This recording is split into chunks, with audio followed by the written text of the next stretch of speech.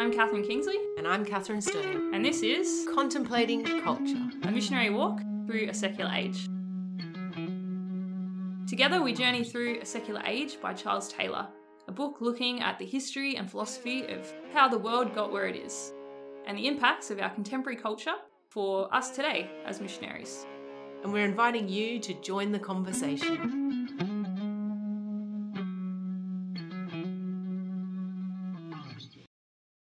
Hello and welcome back to Contemplating Culture, where we continue our missionary meanderings through Charles Taylor's book, A Secular Age. So far we've been working our way through the introduction in a loose kind of conversational way. We began by talking about the marketplace and breaking open what it looks like to live in a secular age, that image of the church as just one option among many. Then we looked at, well, if that's what the world looks like, what is the goal in this secular age? And we had that image of the open door, that if the goal of our human life is human flourishing, a secular age assumes that that flourishing must happen before the end of human life. But for us Christians, while we might share that whole idea of human flourishing, the door is open and human flourishing extends and is found beyond that open door after death. Then last week we were looking at what it looks and feels like to be in that secular age. And we had that image of coronavirus. You know, we all know that no two people seem to have exactly the same experience of coronavirus. People have different symptoms, different lengths of time that they're in isolation for. Even different strains. Yeah, Delta or Omicron. And we broke open, well, the different strains, I guess, of atheism, that no two journeys through atheism, through this secular age, look the same. And in the same way, we can't assume that your experience of coronavirus is in any way the same as KK's experience. We can't assume that any two atheists share the same reasons for being an atheist, the same experience of being an atheist, or even the same pain points, the same moments where they disengage and look around and suddenly notice the marketplace again. And that affects the way that we might journey with them. So KK, what are we looking at today? Yeah, so today we're wrapping up kind of the introduction of the book. So all of this has just been kind of giving little snippets of what's to come. I'm really excited to kind of break this stuff open more. But today we're looking at the Eclipse of Transcendence. It's a look at, really briefly, just, I guess, the ways that we were connected to religion through transcendence, and the ways that slowly each of those three connections has been eroded. And then now we're left with a situation where it's now possible to live exclusively for human flourishing. And Charles Taylor calls this exclusive humanism. So how transcendence has been eroded so that exclusive humanism, living entirely for human flourishing, becomes a possibility. So those three kind of connections are like a higher good. So for me as a human person, there's a goodness beyond me just having a really good life. That is that transcendence of me going beyond myself, me reaching out effectively in agape love. That just as Jesus didn't live like a human flourishing life, he lived an agape love life, that through the cross and resurrection, he transcends human flourishing in the things you can see and touch. Like, it doesn't make sense. And he could only do that for the second kind of level of transcendence through his relationship with the Father, through a transcendent being. So the higher good for a higher power. And so all religion, no matter which religion you're talking about, has this transcendent figure or figures, that power that makes this transforming life possible. And then from that, it's for a place or a time that's beyond this life. So even, say, Buddhism has reincarnation, and it's beyond the here and now. I'm working for something beyond the here and now. And so in Christianity, we have, our eternal life with God in heaven. So over time and through a whole bunch of different factors that we're going to get into over the coming weeks and months, each of these slowly just erodes, that there's things that start to challenge them. And when the journey started out, it's not like anyone thought that it would end up with exclusive humanism. People didn't really think, I'm choosing this option, or I'm exploring this idea because it's going to lead me or people in hundreds of years' time to be an atheist. It's this organic kind of thing that came about, and it wasn't inevitable. It didn't have to go this way. And so I think sometimes as Christians, we can get, I don't know, like really sad and look at the world and think like, oh, people just don't know that there's a good that they could be working on besides the here and now. They don't have the joy of having a relationship with a higher power or having, you know, that strength and encouragement from God. And, you know, like it must be so sad and lonely to not be living for anything beyond here. Like we can have that and we can want to kind of take people back. But I think the whole point is that there is no going back. There's only going forward. So more than anything today, I think I'd just like to have a conversation about what that going forward might look like as missionaries, that we're not trying to necessarily reclaim something, but we're trying to bring about the newness of God in the here and now. Okay. So how do we, if you like, break in to people's world? How do we break into that? I think I was thinking fog almost that surrounds them of marketplace and say, hang on a minute, the world doesn't actually really look like this. There's more.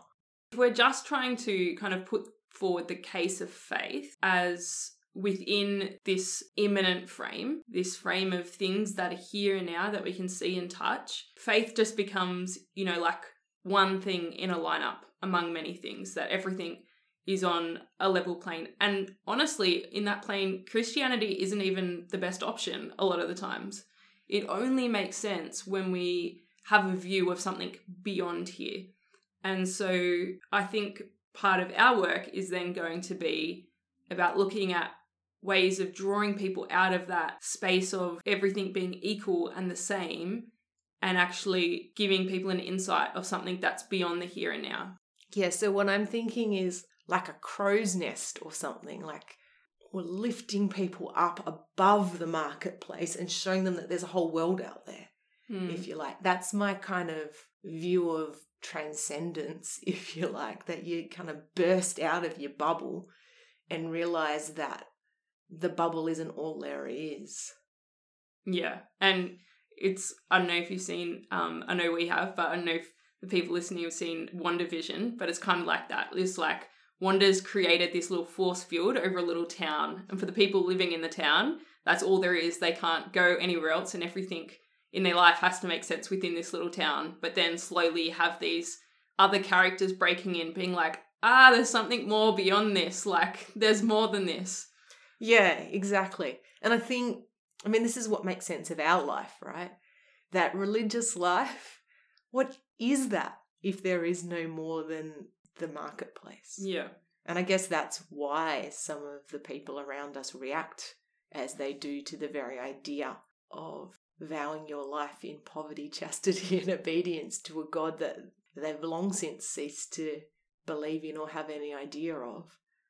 And it's quite confronting then, this idea that somebody would throw away their life, their chance for human flourishing on something like that. That's a good point, Kat. Like maybe you could even talk us through a little bit more, I guess, the way that consecrated life, consecrated religious life, is meant to be kind of like the bonfire, the big highlighting light that reminds all Christians of the transcendence that we're called to. Yeah. In fact, I remember very clearly learning as a novice this whole idea that we're supposed to, in our consecrated life, be reminders of the resurrection, that our life points to a life beyond this human life. And I don't think it really clicked for me until one day I had to break open our vows for a bunch of school kids. And I suddenly thought, they must just see us as really weird. Like here we are in a world that tells them that what's important is success, independence, and sex, and money. And here we are making vows of poverty and celibacy and obedience. Like what kind of weirdos throw away all that human flourishing looks like? So I remember talking to them and saying, okay, so you could probably look at what we're doing and think, that's a really negative set of things to do. Like, why would you do that? And I said, well, the thing is that the whole of our life only makes sense in the context of a God who loves us and coming to know that God and his love for us. And when you look at it from a point of view of, I'm responding in love to a God who loves me, then instead of poverty being all about a lack of money, poverty becomes a statement to the world that there is no thing on earth that can satisfy me like the love of God. And when you look at religious life through that lens of responding in love to a God of love, then celibacy becomes not about deprivation of sex, that beautiful good, but it becomes a statement to the world that there is no love here on earth that can satisfy my heart like the love of God. And when I look at consecrated life through that lens of responsive love to a God of love, then obedience becomes not a lack of freedom, but a free response to the love of God that says that there is no way that will satisfy me apart from God's way, God's love for me. And I think when we break open religious life like that, I get inspired. It doesn't become just this thing that I live, it's this thing that I want to radiate to the world around me. And it makes sense as to why some people might talk about religious life as the beacons for the rest of the church, reminding us that what we're all on about.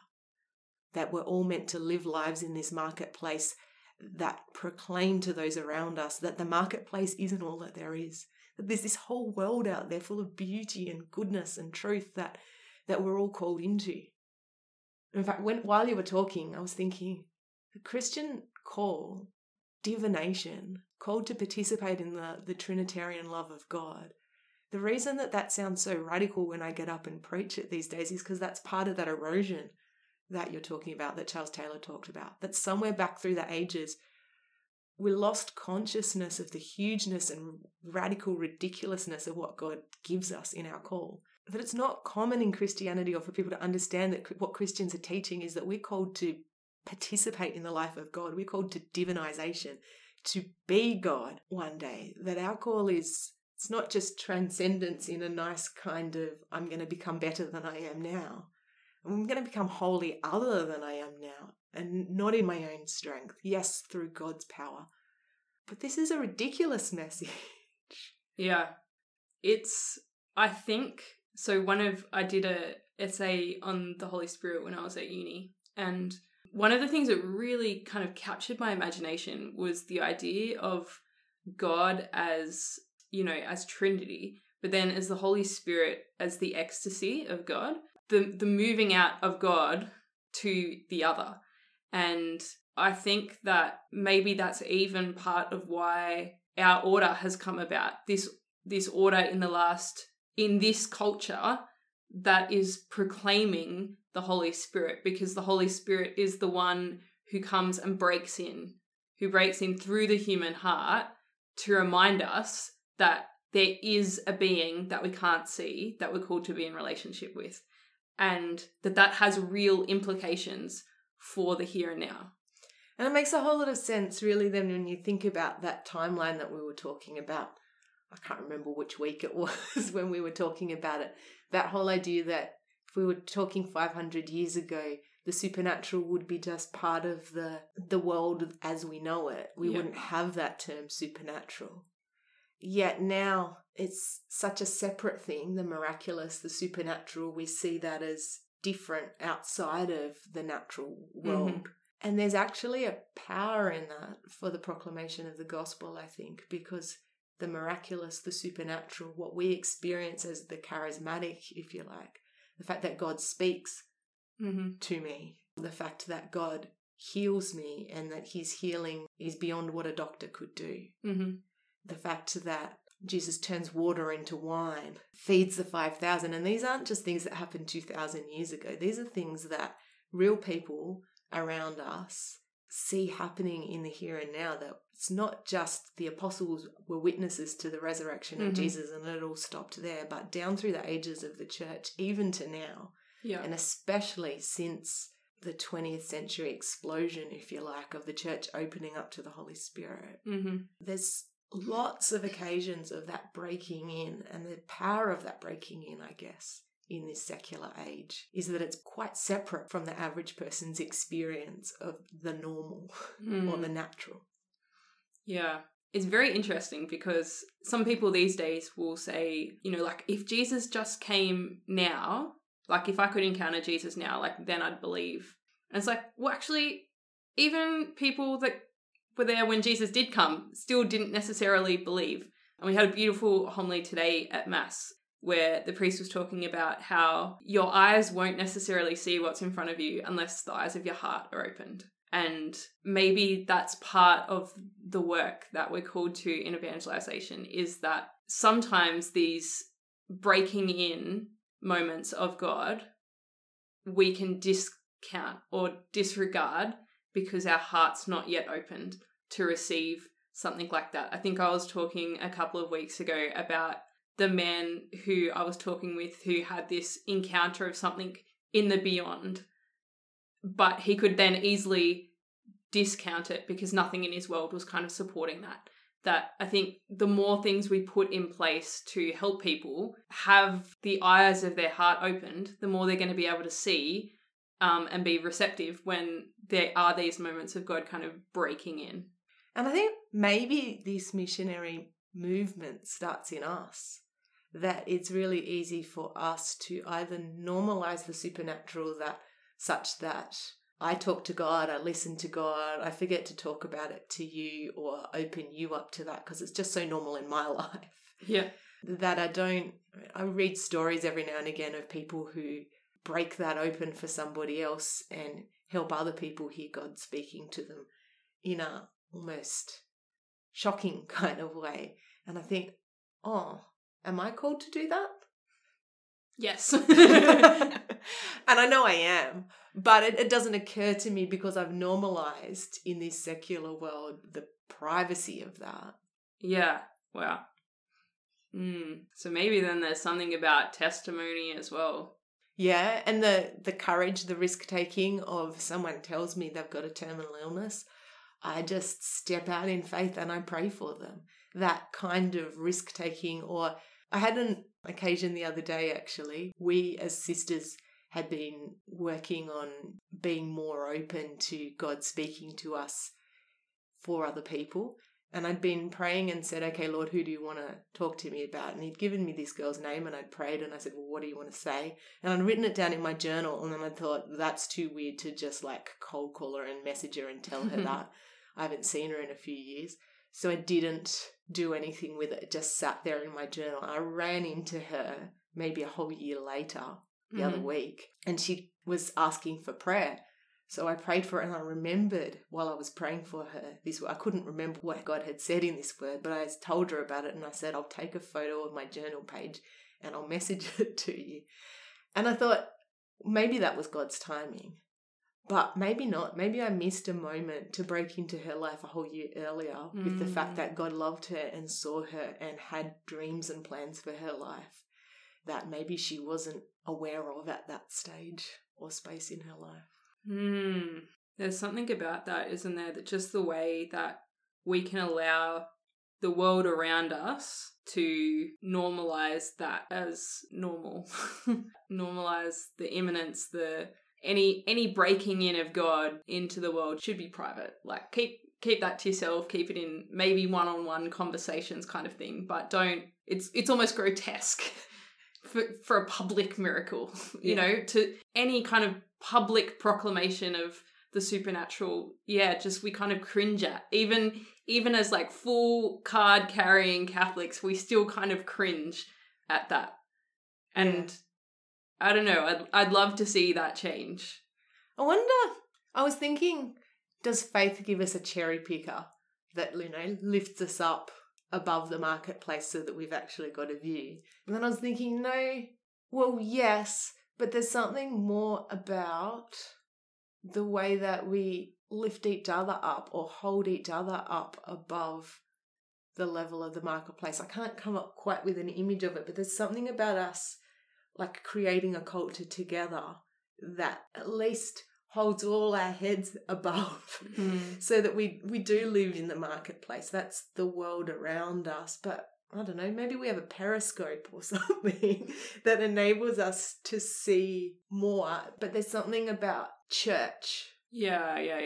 You know what? There was one of my high school principals. He had about 3 kind of talks that he would like rotate through every 3 years. So he'd be like, oh yeah, this is that one. So one of his talks was on like the flying V of the swans, and he would talk about, you know, how they take different turns at the front And maybe it's something about that, something about actually the weight of the world at the moment is such that if one person went out on their own trying to stay in that space, they just couldn't do it. And maybe it is about a community taking turns, highlighting the transcendent things that are happening, and then, you know, like letting someone else take the weight of the burden for a while. Like maybe it's something about that, the shifting movement of moving together, but not always having to carry the brunt of the burden of that opening up to the higher. Like, even though we know that it's there, I think you're right. I think we do need each other in this, particularly in this movement of time. Yeah, it's just exhausting if you're trying to do it all by yourself. Absolutely. And I was thinking also too that there's something we've got to remember even in our discussing of the Holy Spirit being the agent of that like I can kick myself for not remembering before I go out on a ministry thing to pray beforehand and see if there's anything God wants to say, or not thinking in that moment of praying for that person when they're telling me of their terminal illness or whatever it is. But when I'm open to the Holy Spirit, when I'm allowing the Holy Spirit to show me those things, then I have to rely that the Holy Spirit is actually active and reminding me as well. And there's maybe our role in each other's lives isn't so much to verbally do or say things, it's to remind each other to, you know, be the transcendent witness, so much as to remind each other to be open to the Spirit in that. So this is the end of the introduction. From our next point, we're going to start moving through the ideas. And I know that we've moved around ideas a lot, but moving on from here, he kind of spends a lot of time looking at one idea, if that makes sense. So we'll kind of, rather than going very broad and looking at lots of different things, we'll kind of go deeper into the ideas. And I'm really excited for that too. Awesome. Me too. So this podcast is contemplating culture. And I know that we have a lot of discussions and conversations, and we really want you to be having conversations as well, because I think this stuff only gets worked out in relationship with other people. But I thought we might just take stock, take a moment at the end of, I just decided this, but at the end of each chapter, maybe we'll just take stock of where we're going. And I'd love to just lead you in a little time of prayer and reflection, just to think about, where the call is for you at the moment. And it might be trying to remember those moments of transcendence in your life that really remind you that there is something bigger than this time and place. There is a person that you can't see that wants to be in relationship with you, and that there is a call for transcendence on your life.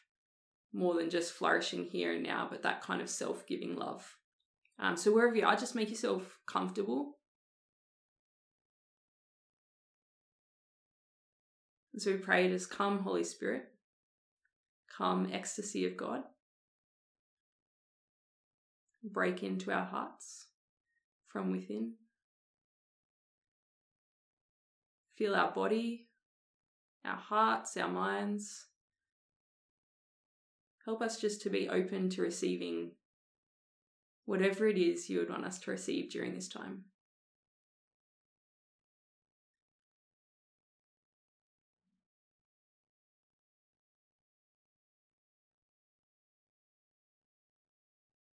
Oh, Holy Spirit, we ask that firstly you would remind us of something that connects us to our call to love, our call to go beyond human flourishing in the things that we can see and taste and touch,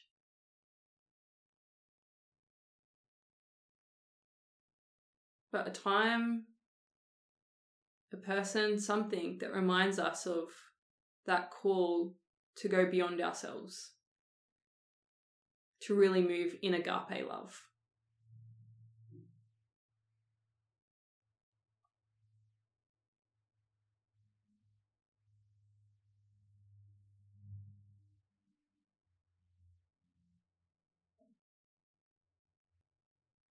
And we thank you.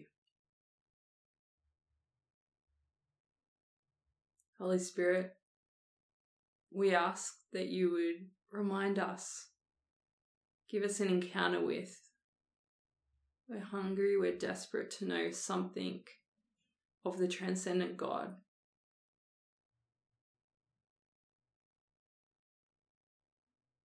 that higher power, you, the Trinity, the three persons who hold our very life in your hands.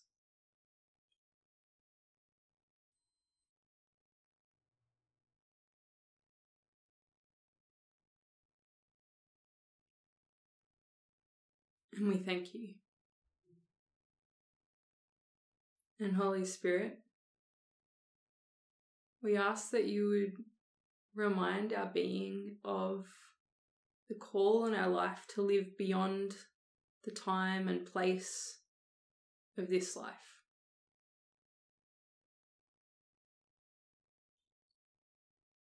Whether it be our storing up of riches in heaven, our connection to loved ones that we no longer see, our connection to you waiting for us when we meet death.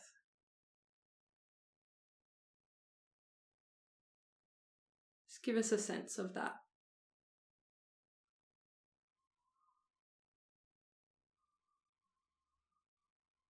And as you come, Lord, we pray that the cloud hanging over the imminent, the here and now, would start to lift, that it would dissipate, that we would start to see with clarity and perspective.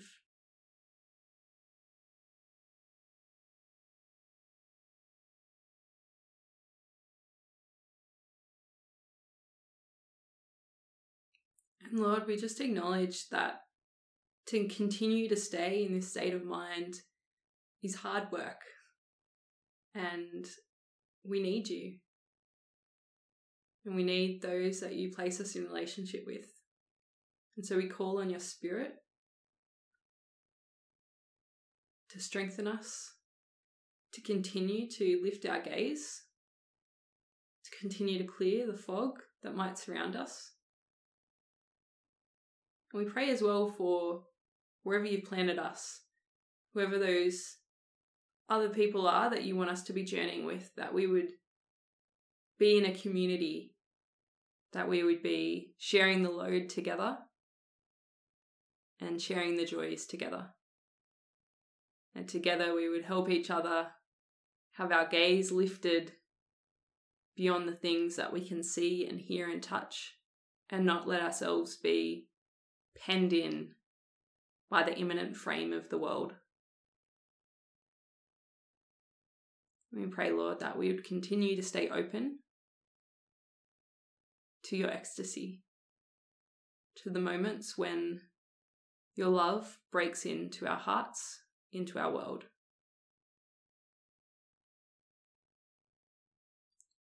Amen. So thank you, friends, for listening to our conversation today, and I pray that it's blessed you, and we pray that you continue to share it around with others. We're also really open to any questions or comments you have, so feel free to get in contact with us if there's things we really want to engage, because like I was saying, I think this is something that needs to be worked out in relationships. So blessings on you until next time. This has been Contemplating Culture, a podcast produced by the Missionaries of God's Love Sisters. For more information from today's episode, be sure to check out the show notes. We pray that today has blessed you, and most importantly, we invite you to continue the conversation.